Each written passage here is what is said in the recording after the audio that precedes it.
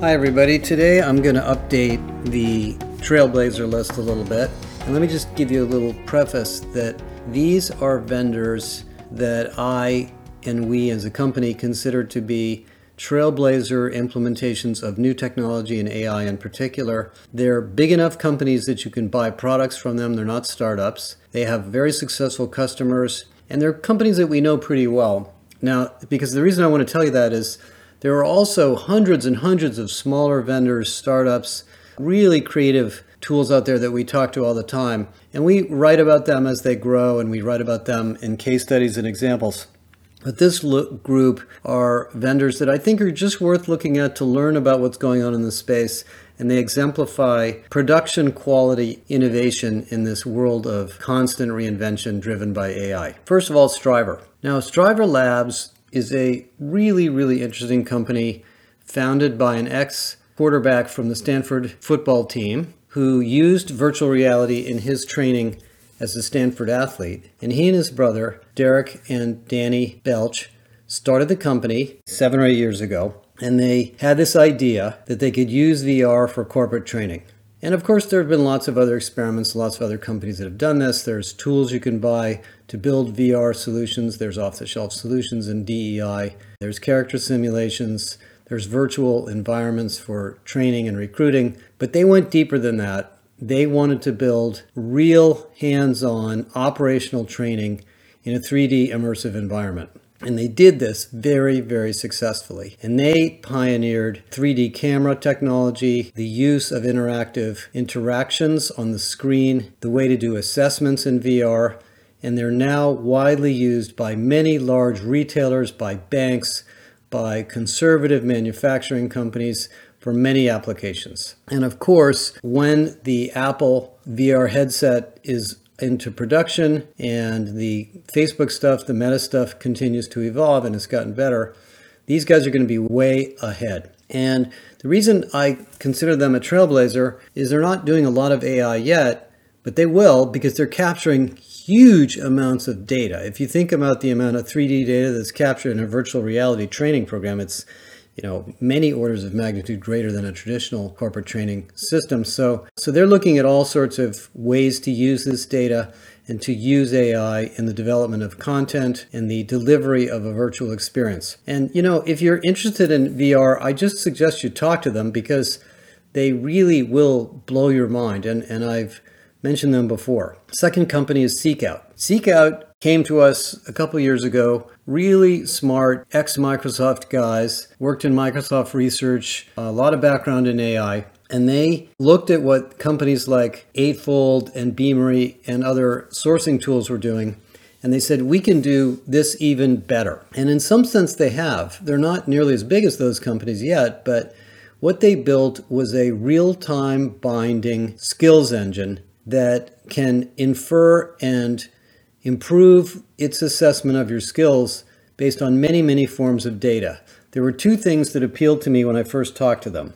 The first is they were inferring the skills of software engineers through GitHub, in a sense, looking at actual work experience and ratings by other software engineers to determine the skills of a candidate. And they have done that in other applications. They've done it in leadership, and they're doing it in more white-collar applications that are not necessarily software engineering. They're doing it in nursing, and it works very, very well.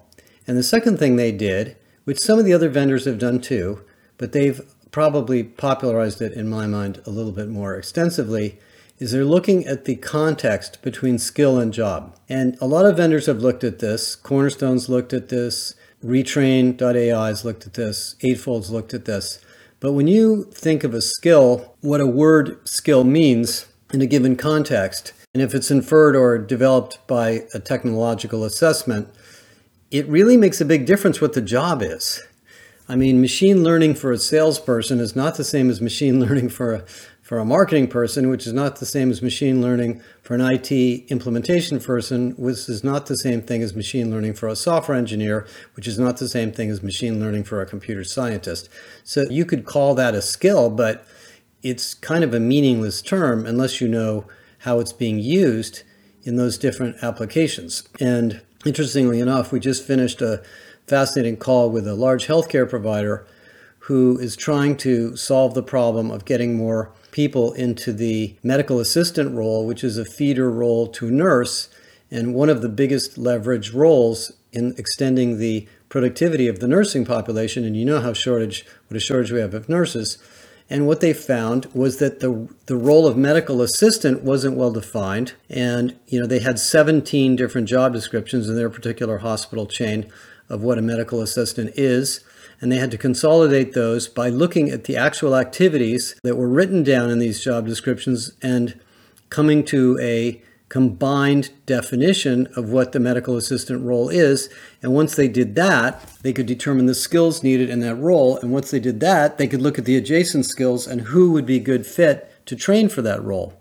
So the kind of thing that Seekout does is very, very powerful. And initially, Seekout positions itself as a sourcing tool, and it's very good for that, one of the best.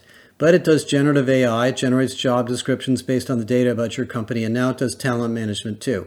And so, I think they're worth looking at. Sort of a direct match with Eightfold, but slightly different implementation, slightly different user experience, and different customer set. They've done a lot of work in healthcare. They've done a lot of work in government contracting and government integrators, where there's lots of technical skills in science and defense. And so, I give them a definitely high mark as somebody to look at. The next one I want to talk about is Sana. Sana is a Swedish company. We've met with the management team. We're doing some work with them on some projects. They are a full-fledged AI platform for learning. And they look like an LMS, but it's much more than that. I talked about Docebo and their Shape product in the last podcast. Sana does that plus more. And they're a relatively new company, not huge numbers of customers yet, but they're growing fast. And, I personally think that what's going to happen to the learning platform market is what we currently consider to be an LMS will be the compliance features of a large language model-based system. I think the poor old LMS market that I've been poking around in for 25 years is finally going to get disrupted by this stuff. Because since most of what we do in learning is manipulate, find, deliver, and manage and track content, the LLMs are so much better at that than the old-fashioned relational database-oriented systems. Sana is going to be one you're going to want to look at. Next one I want to talk a little bit about is HiBob. The reason I mention HiBob competes with companies like Lattice, Bamboo HR, ADP, small, medium-sized HR HCM platforms. And by the way, that's a very interesting market because for SMB, I'll talk about Rippling in a minute. SMB is sort of 500 employees and less. That's a giant space where you basically have lots of payroll providers. But when you get up to 1,000 employees, 1,500 employees, 2,000 employees, you're talking about a company that might be $500 million, $1 billion, $2 billion in sales. It's a good-sized company. You need an enterprise-class system, but Workday and Oracle and SAP is really overkill. I did talk to a client of Workday at their user conference who had about 1,500 employees, and they're happy with Workday, but she told me it cost them $3 million to implement it. And I think a lot of people aren't willing to pay that much money. And so these newer vendors like Lattice, by the way, Lattice introduced an HCM HRMS, so they are now fully fledged in the HCM platform business. And HiBob are in a very, very interesting space. The reason I mention HiBob in particular, and Lattice is a great company too, is that what HiBob did is, first of all, it's an Israeli-backed company, so they have that kind of innovative, creative, passionate Israeli type of engineering team. And I don't mean to be biased in any way towards or against Israelis, but a lot of really creative engineering people come out of the Israeli military. But they really built a user experience that was designed for managers and employees, not HR.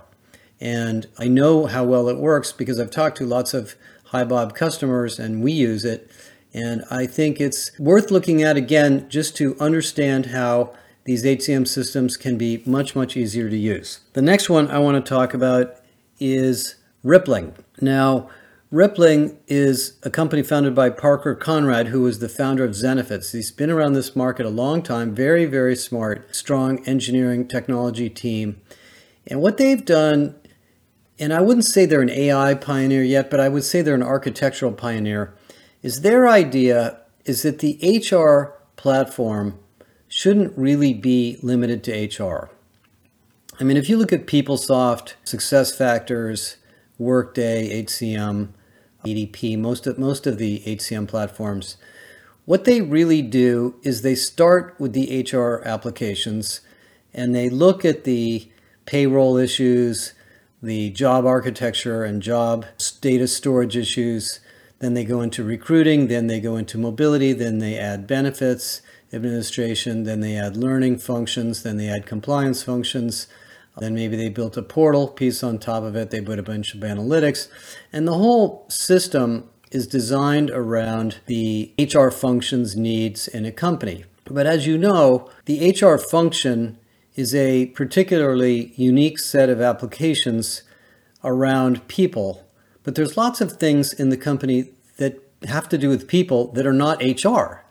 When you file an expense account, when you get a new computer, when you schedule your hours, when you pick a city or location and you check into an office with a badge, when you order uniforms and equipment for your job location or your particular type of job, when you file compliance information, that's kind of not HR. It's kind of just operations stuff that has to be organized around people. And these are hundreds and hundreds of applications, some financial, some operational, some compliance oriented, that you organize the data around an individual, and you need to know that individual's job title, location, level, a variety of other factors, but they don't classify as HR applications. So, if you're Workday or Oracle, what you end up doing is you end up building these other systems that might be in the finance app. I mean, Workday calls it Office of the CFO. Oracle might call it Oracle Business Edition or something like that. And you use this HR database that was created in the HCM side to leverage the HR data. And hopefully the HR data or the people data is well organized so that these financial applications work well across the organization as the organization changes.